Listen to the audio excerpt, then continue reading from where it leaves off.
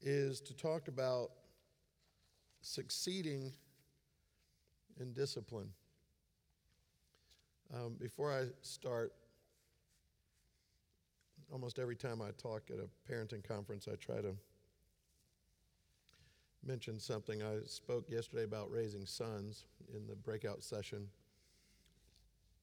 And when my oldest daughter, Georgia, was about 5 years old, we went on our first date. I had been anticipating that I would do something like dating my daughters, and she was the first one. So, 5 years old, I said, Georgia, we're going to go on a date. Where do you want to go? What do you want to do? She said, I want to go to Don Pablo's, which is a Mexican restaurant. And then after we go to Don Pablo's, I want to walk around the mall, and I want to eat ice cream, and I want to hold hands. All right, I can deliver every one of those things. So I probably had too high of an expectation for the level of conversation that we were going to have. So we're at Don Pablo's, and we're talking about Barbie and candy and dolls. And we went to the mall, and we're eating ice cream, and we're holding hands, and we're still talking about Barbie and candy and dolls. And then out of the blue, she asked me this question. She said, Dad, guess what? I said, what? Barbie got a new camper. I don't know what. And she said this to me. When I grow up, I'm going to have a husband, and I'm going to love him forever. I went, wait a minute. I thought we were just talking about Barbie and candy and dolls. And I just want to tell you, particularly you men, do not underestimate what is going on in a little girl's head when you're walking around the mall, holding hands, talking about candy and Barbie and dolls. That little girl, somehow, she had never been to a wedding. She didn't know anything about event planning, about wedding dresses, about bridesmaids. She didn't know anything about anything. Somehow, that little girl is holding the hand of her father and is fast forwarded to someday when she's going to marry a guy. And here's what I think she was thinking.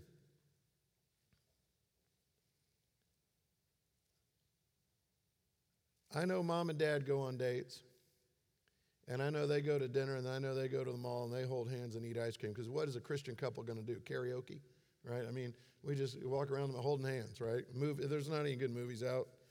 We go to the 24-hour Walmart and walk around just because I'm fundamentally not going to come home before the kids are in bed. That is lame. So we just stay out to the bitter end.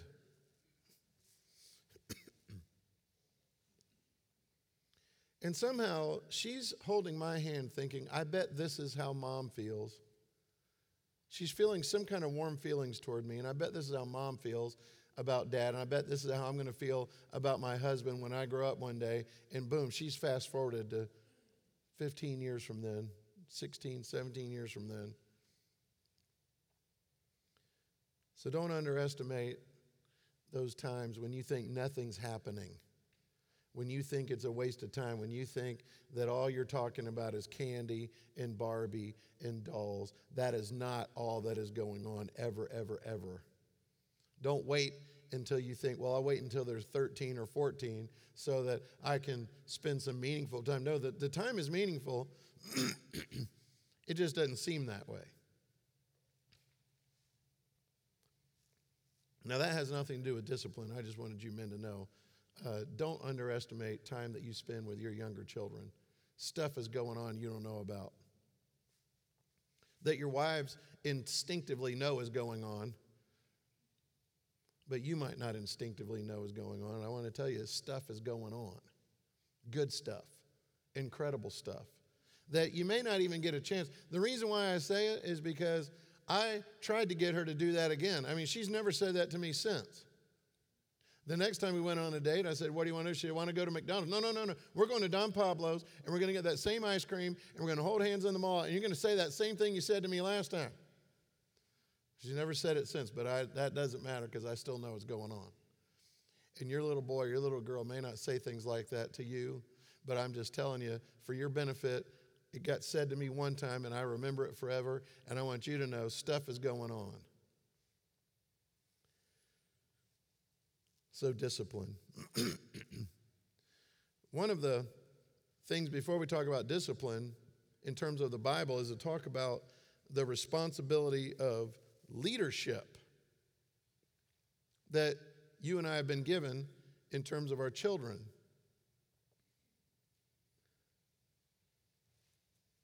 God gives parents an enormous responsibility, enormous. And I'm certain all of you feel the weight of it. That's why you're here. But he's also given us the authority to carry it out. Now the problem is, authority is a bad word in our culture today. Nobody wants to be told what to do. Nobody likes authority. Authority is a bad word in our culture. Most people want to feel like they're out from under authority, and yet it's everywhere. In fact, it's one of God's stamps of himself on this world. Because think about it. It's everywhere. God has authority over the entire cosmos. Everything that is in existence, God has authority over it. That's the first line in the Bible. In the beginning, God. In the beginning, God. So he's over everything that is in existence. God is over it. So there's this ultimate, complete, overarching authority that God has over everything. But then God delegates authority. So he creates Adam and Eve. And what does he tell Adam and Eve to do? Subdue the earth and exercise dominion over it. So now Adam and Eve have authority. And they're supposed to be fruitful, and they're supposed to multiply. But they're supposed to subdue the earth.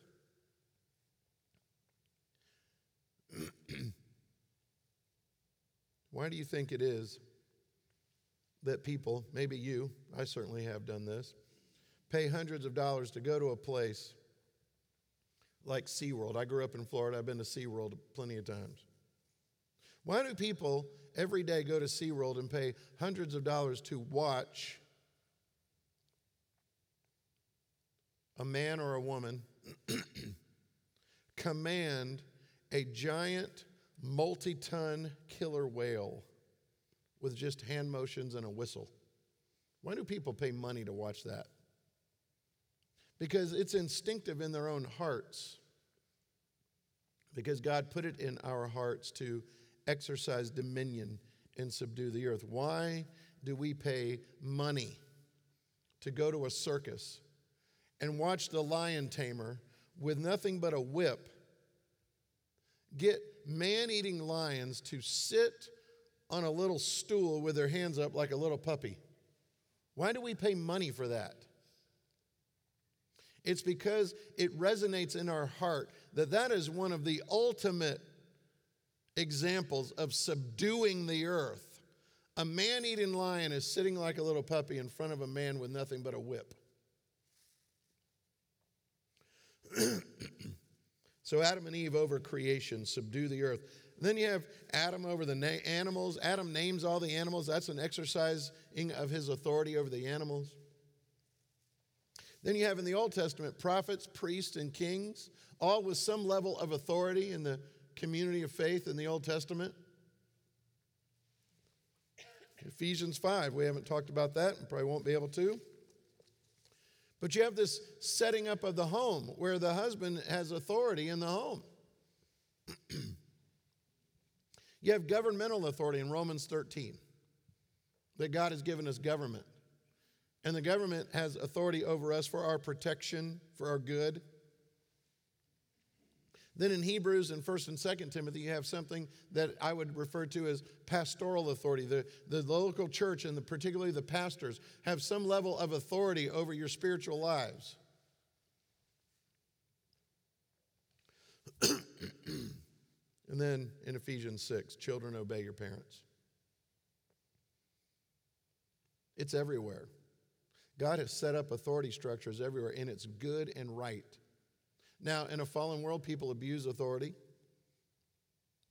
And that's a lot of times where we get our resistance to authority because we've seen it abused. Or those in authority over us have abused their authority over us, and so we resent it and don't like it. But the fact of the matter is, in general, God has put that there for our good and for our protection. And I got to tell you, in nearly every parenting conference that I've ever spoken at, when I remind parents, you're in authority over your children. God has given you children, obey your parents. That's written directly to children. Think about it. It doesn't say parents, make sure your kids obey. It's written directly to children.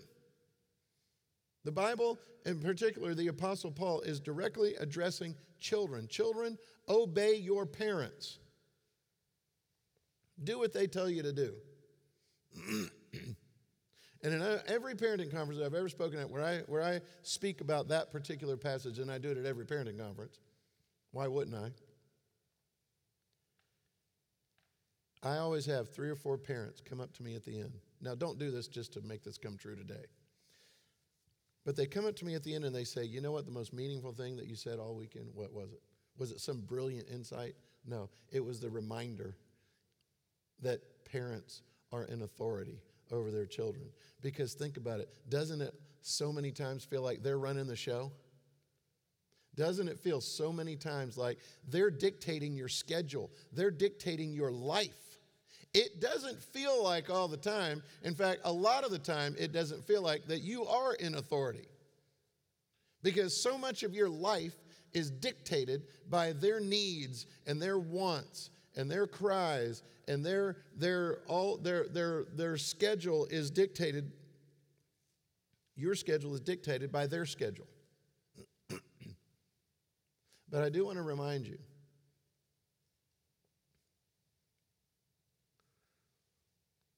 you are in authority. There are so many Christian parents in this country right now that are being held hostage by their own children because they're afraid that they're not going to be their friend. They're afraid that their kids aren't going to like them. They're afraid their kids aren't going to love them. They're afraid their kids are going to resent them for making them do all these things. And it's a tightrope because you do want the end game. You want the end game to be your kids.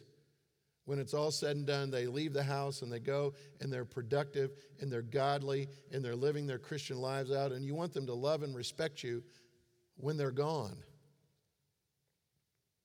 And there are so many things that happen from day to day to day to day that make you wonder, are they going to resent me if I make them do this? Are they going to grow up and hate me because I required this of them? Are they going to be mad at me the rest of their lives because I spanked them or because I disciplined them for this or for that, or I made them miss this event or that event, or I took the car keys away on senior prom night because they were just so disobedient and so rebellious? And all those things come into play. Don't be held hostage in your own homes by your own children. God has given you a major responsibility, and he's given you the authority to do it. You have Genesis 22, Abraham and Isaac. Some of you are probably familiar with this story. Abraham has taken Isaac to sacrifice many times. This particular time, God has told Abraham to sacrifice his son. And Abraham, in order to be obedient, proceeds on that course, and they go up to the sacrifice. And finally, Isaac asks, where's the sacrifice? He's recognizing, wait a minute, we don't have one. Abraham knows he has one. He just hasn't told Isaac. And Abraham instructs Isaac to get on that altar. Some of you can't even get your kid in your own car seat.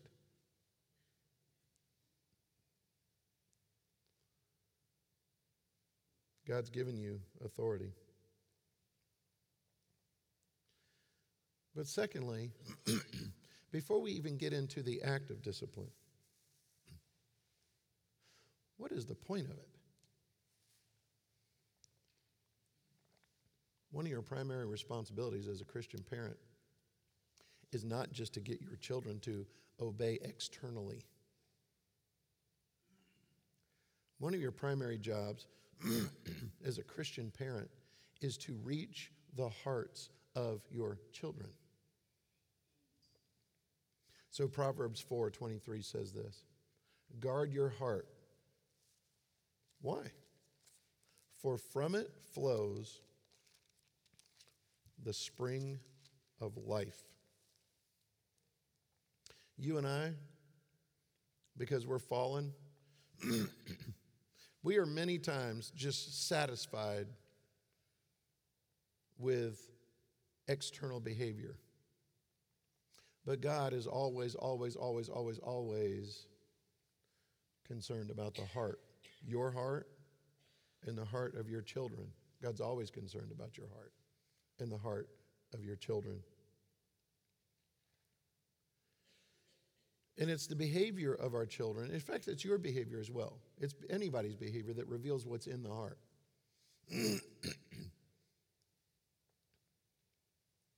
Especially when you're alone. But in fact, it's not just that the heart reveals, the behavior reveals what's in the heart. It's the heart that determines behavior. Your heart determines your behavior. In the end, you can't hide it. In the end, your children can't hide it. That's why Mark 7:21, Jesus says, for from within, out of the heart of man come evil thoughts, sexual immorality, theft, murder, adultery, coveting, wickedness, deceit, sensuality, envy, slander, pride, foolishness. All these things come from within, and they defile a person.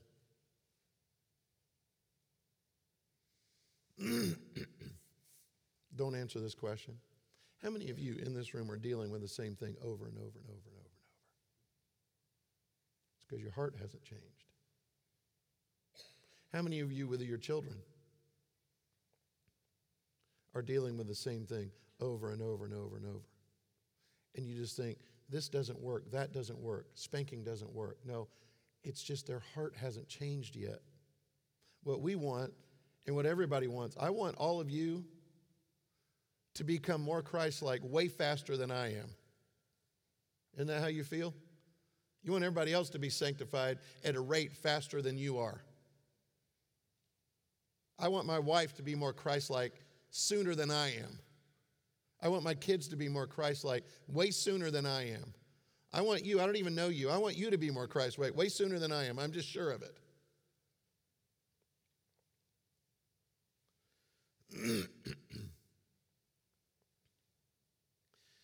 Here's the sad fact, and this is something I want you to be haunted by. Most Christian parents are really great at raising Pharisees. Most Christian parents are really great at raising Pharisees. What did Jesus say about the Pharisees? Jesus said to the Pharisees, you're like whitewashed tombs. What does that mean? On the outside, you're all cleaned up, but on the inside, you stink like rotting flesh.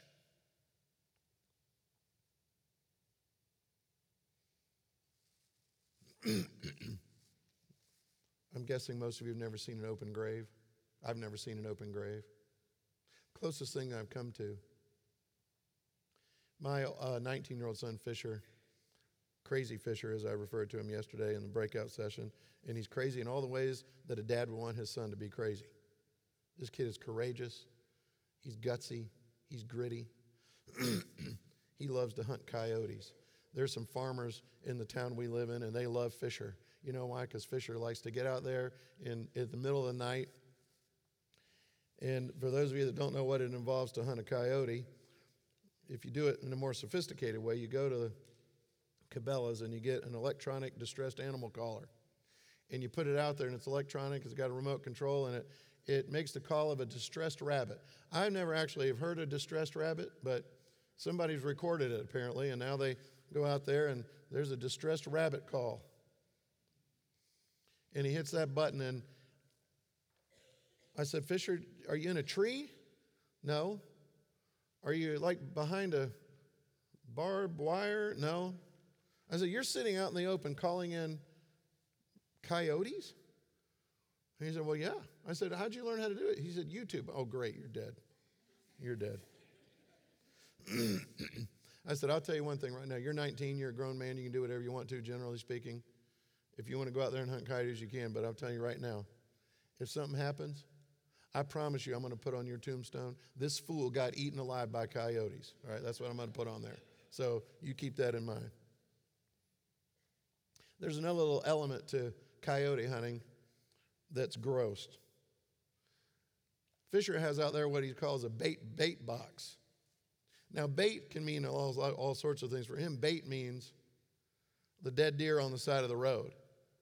If you live in my town and you see a deer one day on the side of the road, the next day you don't see it, that's not because animal control picked it up. It's because Fisher picked it up. Fisher picks up the dead deer, he throws them on his truck, and he takes them out to the bait box, and he puts it out there because coyotes are scavengers. And if you ever smell that bait box, it will make you want to vomit. It will literally make you want to vomit unless you have the strongest stomach in history. And I only say that to just paint a picture for you. When Jesus tells the Pharisees, your whitewashed tombs, that's the imagery he has in his mind. Because what's inside a tomb? Rotting flesh. So he's telling them, you're all cleaned up on the outside, but on the inside, you stink so bad, it makes me want to vomit. You stink so bad.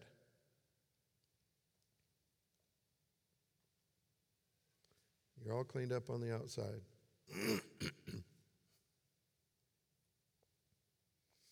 We have a dog. I don't like the dog. It's not that I'm not a dog lover. If I'm going to have a dog, I'd rather just have another person to raise. Because at least I can fire them out like an arrow in the hand of a warrior, right? That dog does nothing. And I told the kids, you can have a dog, but I want you to know right now, I will not feed the dog. I will not water the dog. I will not walk the dog, and rarely will I ever even pet the dog. That's how opposed to this I am. But I will let you have a dog. But if that dog is dependent upon me, that dog is going to die. You understand that. And I promise I will let that dog die. Now, for those of you that have a soft heart for pets, Millie, our dog, is still alive. She's missed a few meals, I'm certain of it, but she's alive. She's been alive for 4 years in our house. And every night, I tell Millie, go to bed. And Millie's bed is in the basement. We have a finished basement. It's climate controlled. Don't worry about Millie. She's fine. Little cage down there that she sleeps. We call it the crate, but it's a cage. And she goes down in there. And when I tell Millie, go to bed, she gets real low to the ground. Some of you have dogs that do this. She gets real low to the ground. And she'll go forward a little bit, and she'll look back at me with total resentment and contempt. And then she'll go a little further and look back at me and then go all the way down to the basement. Now, there's an old story about a dad who tells his son, sit down. And the kid says, I don't want to sit down. He says, sit down. I don't want to sit down. Sit down. So the kid sits down. And then the boy looks up at his dad and says this. Some of you men, this is going to rile you up right now. He looks up at his dad and he says this. Dad, on the outside, I'm sitting down, but on the inside, I'm still standing up. All right, that doesn't fly. That does not fly. That's a heart issue, right? He's conformed on the outside. So Millie, I don't care about Millie. Millie could get in her crate, and I can lock the door, and if Millie could talk, if she said something like this to me, hey, on the outside, I'm in this cage, but on the inside, I'm running through fields of clover. I don't care. She's a dog. She doesn't have a soul that's going to live forever. We're not raising pets. We're raising people. And while it doesn't matter one whit to me what Millie is thinking in that cage, it matters everything. It all matters what's going on in the heart of my children, and it matters to you what's going on in the hearts of your children. This is the hardest part of parenting. Discipline isn't the hardest part. We're going to get to that. But reaching the heart is the hardest part. It's the most exhausting part of parenting. Because you think about how easy it is just to say, at least they're sitting down. At least they're in bed. At least they ate their food. At least. But all we're doing, in so many cases, is being satisfied with mere external behavior and not really getting at the heart. How many of you, don't answer this because I know everybody's done this. I do it still, and I don't like doing it. How many of you have ever said to your kid, why did you do that? Why did you do that? Every one of you has said this. And what do they say? I don't know. And do you know why they say I don't know? Because they don't know. I mean, what really do we expect a 5-year-old to say? Well, Mom and Dad, here's the thing. There's a story in the Bible about this man and woman, Adam and Eve. She ate the fruit, gave it to her husband who was with her. Sin entered into the world. I inherited the sin nature of Adam. So now Romans 7, I do what I don't want to do. I don't do what I want to do. I mean, what do you want them to say?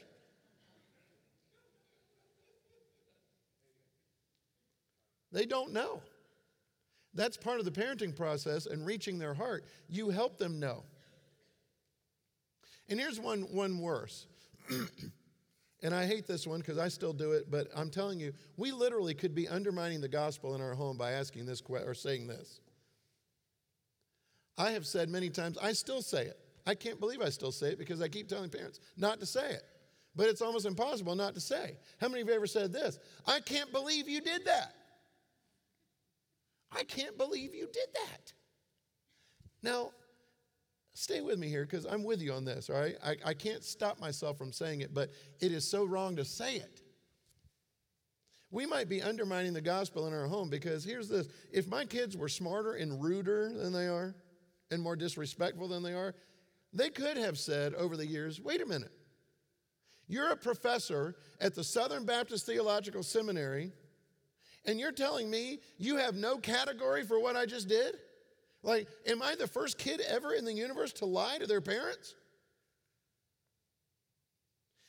Think about it. And the fact is, all of us in this room that are Christians, that have been Christians for any length of time, we actually can believe it. We actually have clear theological categories for why these kids are doing this. Because look yourself in the mirror. I could say to you, I can't believe you just did that. I can't believe you just thought that if I knew your thoughts. I can't believe you just said that. I can't believe you just said that in that way. We actually have a category for this so that I can look at my children and very calmly, even if I don't say it, think in my heart, yeah, I can believe this. We have a full explanation for it. And it has to do with Adam and Eve and inheriting the sin nature of Adam and living in a fallen world. And so part of the parenting process and discipline is helping them with the category. Here's why you did that. Here's what this is. This is idolatry. You say, well, do they know what idolatry is? No. Any more than they knew what a hamburger was before you put it in front of them. But you put a hamburger in front of a kid often enough and you say, this is a hamburger, this is a hamburger, this is a hamburger. Finally, they realize, oh, this is a hamburger. And you don't have to tell them anymore. So don't get all caught up. If they don't understand the word idolatry, fine. You can still use the word. And you're going to use it often enough, believe me. You can use the word covetous.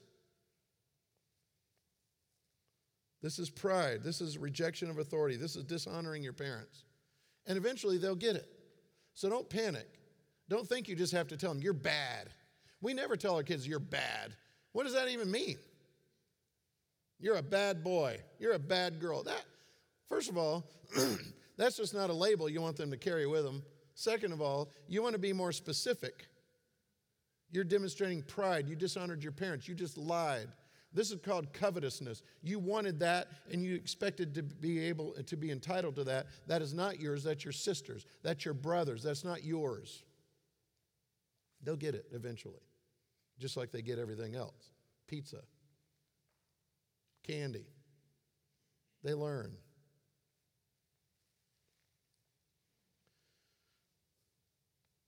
So when Gunnar and Fisher were about 9 and 7, Gunnar comes running in the house. Fisher almost got hit by a car. Fisher almost got hit by a car. Well, Fisher comes running in because we're getting ready to have a little trial here, and he knows it, and he's his own defense attorney, right? He's representing himself. So he comes in. And Gunnar is telling the story. The car had to slam on brakes, and they honked, and blah, blah, blah, and all of a sudden, it was obvious that Fisher apparently had given Gunnar a bad look, because right in the middle of it all, Gunnar says, Fisher, don't give me that look. You have told on me 4 times this week, and I have given you grace upon grace upon grace. No more. It is your turn to get into trouble now. So, I got a problem. And frankly, it's not with Fisher. I told Fisher, son, listen to me. Can you please go out there and not get hit by a car? I literally have no time today to even go to an emergency room. Can you please not get hit by a car? Now go play. I said, Gunnar, we got a problem. Well, he's looking at me indignant. What did I do? I said, here's the thing, Gunnar. I said, you came into this house. You came in here pretending like you love your mom and dad so much that you don't want them to experience the heartache of a son getting hit by a car. You love your brother so much, you just can't bear the weight of him getting hurt outside. That's not why you're in here. That's not why you're in here. You're in here for one reason: revenge. That's why you're in here. You're all cleaned up on the outside, but on the inside you stink like rotting flesh. Now, I didn't tell him that part, but that's what's happening. That's exactly what's happening. And sure, I could have said, well, whatever. At least he probably did keep Fisher from getting hit by a car, because Fisher's all amped up now, and I warned him, and we got that taken care of. So we'll just let it go. No, you can't let it go. You can't let that go. He's a Pharisee. He's a Pharisee. My 16-year-old daughter, Peyton, we've got a Xbox and a Wii in our house. Don't judge me. We got both of them, and they're mine. I got them for me. I don't like the new games. I like all the old school games. I like Wii bowling, and then I like all the Atari games that you can buy for Xbox. So back when I was, 13 years old. They're mine. People always tell me, I'm not getting my kid an Xbox because they'll just want to play it all the time. I'm like, you realize you still own it, right? Like, it's yours. Everything in that house is mine. Everything. So you can say no. No, you're not playing it. I got tired of trying to figure out how often they had or hadn't played it, so we came up with a little system. They'd come and say, can we play the Xbox? Have you played it this week? No, not at all. And their eyes are bleeding because they played it so much, right? So I couldn't keep track. So we came up with a little system. You get a 30-minute pass, 3 30-minute passes, a little piece of square piece of paper that you like copy paper, and they put their name on it, and it's a pass. You get 3 30-minute passes during the week, and then 1 30-minute pass for the weekend. That's it. Now, you might think that's not enough. You might think that's too much. I don't care. That's just what we got going on. And it's like cash. If you appreciate the system, it's like cash. When we first started the system, when they were little, I gave them the 3 passes, and they said, can I use one right now? Oh, yeah, go for it. And then they'd finish their 30 minutes. Can I use another one right now? Oh, yeah. Oh, I insist. Can I use another one? Yeah. All 3 of them right on Monday. And then the rest of the week is like, wait a minute. And it teaches them economics, right? 5-year-olds can learn economics. They're not going to burn up all their cash on day 1. They're going to save it, ration it out. So Peyton, my 16-year-old daughter, when she was about 10, I went upstairs to her room, just check on her, see how she's doing, and see what's going on up there, seeing if everybody's room is cleaned, which it isn't ever.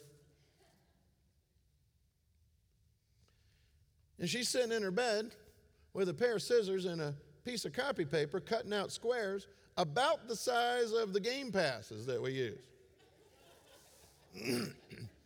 I said, "What you doing, Peyton?" Now, she's sweet. Oh, my goodness, is she sweet. And she's got a big smile. She said, "I'm just cutting paper, Daddy. Just cutting paper." She's got a full counterfeit operation going on in that bedroom.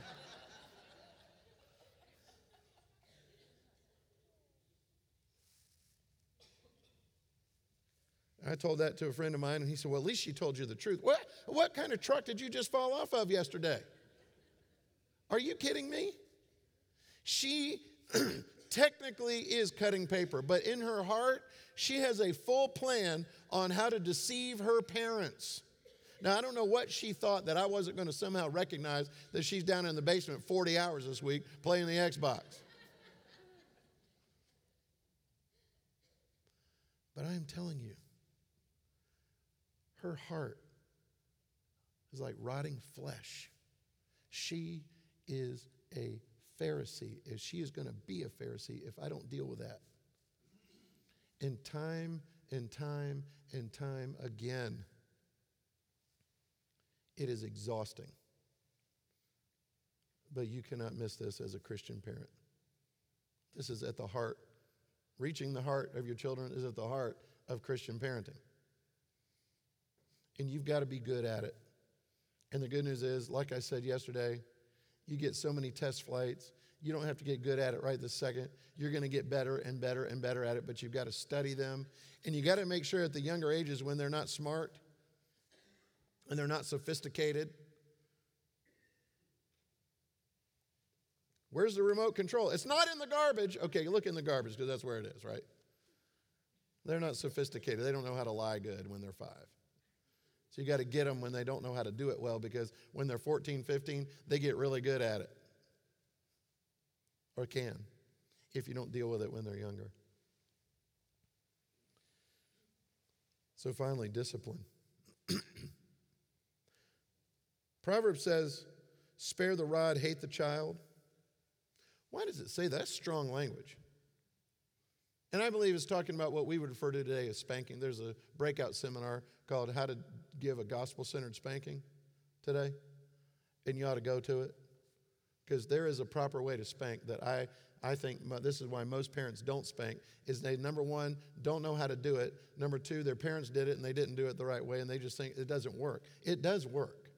It works. But you have to be consistent, and there's a certain way to do it that highlights the gospel. So go to that. And why does the Bible say spare the rod and hate the child? Because children are not morally neutral. I never taught my kids how to lie. I never taught them how to hate. I've never taught them how to hit each other. I hit a baseball, yes, not each other. I've never taught them how to steal a toy from a friend or their siblings. Never taught them any of that. And you've had the same experience. You don't teach them anything wrong. Why do they automatically do what's wrong? Because they're not morally neutral. That's why discipline is such a significant part of Christian parenting. Proverbs 22:15 says, "Foolishness is bound up in the heart of the child, but the rod of discipline will drive it far from him."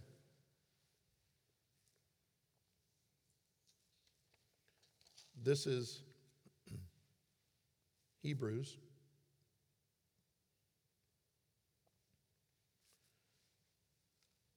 That after discipline, those that have been trained by discipline, Hebrews 12 says, produce the peaceful fruit of righteousness. Because right behavior brings peace. If everybody was behaving rightly, we wouldn't need people called peace officers. Right behavior brings peace. And discipline brings about right behavior, eventually. We have 8 kids, and people think that our house must be chaotic. It's really not. It's really not. It actually is a peaceful home. Now, I've got rambunctious boys, believe me.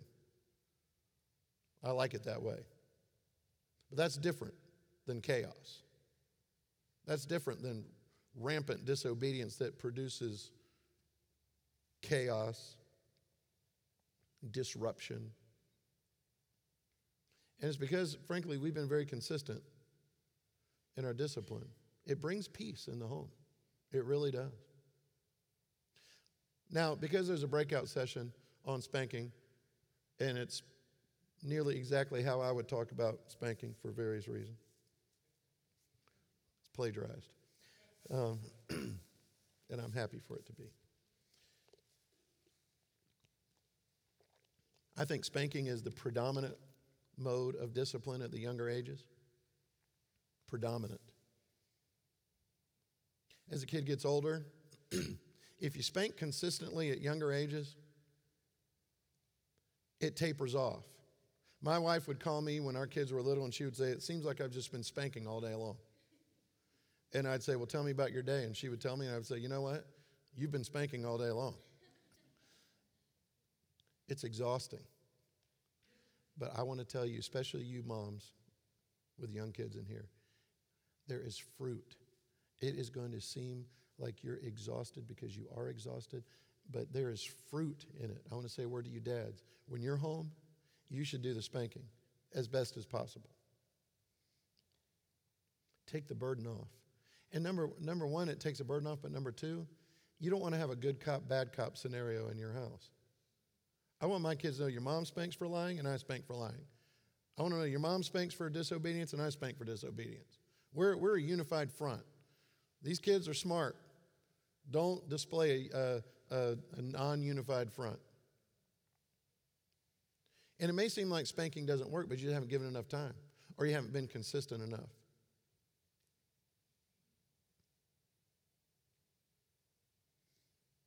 When the kids get older, you can remove some privileges.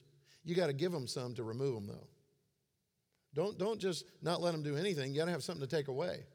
I know people say they're never having an iPod. Well, I got to tell you, number one, an iPod is awesome because you actually can control. You got a list of all the songs they can potentially listen to. Like you're in total control.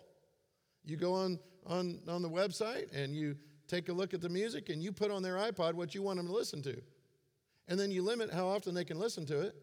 But it's something to take away. It's a privilege to take away. You say, well, they're never going to watch TV. Well, I understand what you mean. I like TV. I don't watch too much TV. But I will say people that watch too much TV never think they watch too much TV. So maybe I do and I don't know it. But my point is, give them some kind of privilege to take away. People always kept saying to me, I bet you're dreading when your kids can drive. No, actually, I can't wait for them to drive because they're 15. They're in no man's land. I need car keys I can take away. Removal of privileges. Does timeout work? It might. At younger ages, no. No. You can buy into that illusion all day long if you want to. It doesn't work. Spanking is designed to associate some mild level of pain with their disobedience, with their sin. Now, I have one son, Fisher. Timeout. When he was 10 and I would have to if I told him go to your room for an hour, he would ask me, can I please just get a spanking so I can go back outside? He hated it. He's an outdoorsman like you've never seen. This kid, when he was 5, would get up ready for church on Sunday morning and then just go outside and wait for the rest of us. He sleeps outside. I'm not kidding. He's crazy. He just sleeps outside. Where are you going? I'm going to go sleep outside. Okay, fine. You're like John the Baptist. Great. You're a survivor. My daughter, Eden, who's 18, when she was 14 or 15, if I'd have said, go to your room for an hour, she would have said, you mean I don't have to be around all you people for an hour? Awesome. What else do I got to do to get in there? Because she likes to be by herself. So it doesn't work for her. Could work for some kids when they get older. And the whole idea of discipline is to find consequences that your children don't like. And I don't mean inappropriate things, okay? So just hear me say, I'm not talking about awful things. I'm just saying there are things they don't like. I had a friend who charged his daughter a nickel every time she talked back, and he said, it's not working. I said, yeah, because she can afford it. It's only a nickel. She got 40 nickels in her room right now. You got to make it something they can't afford. When my older two boys couldn't keep their room clean and it drove me crazy, I started charging them rent. Because you got to, as soon as they have money, that's yours. That's yours, like legally.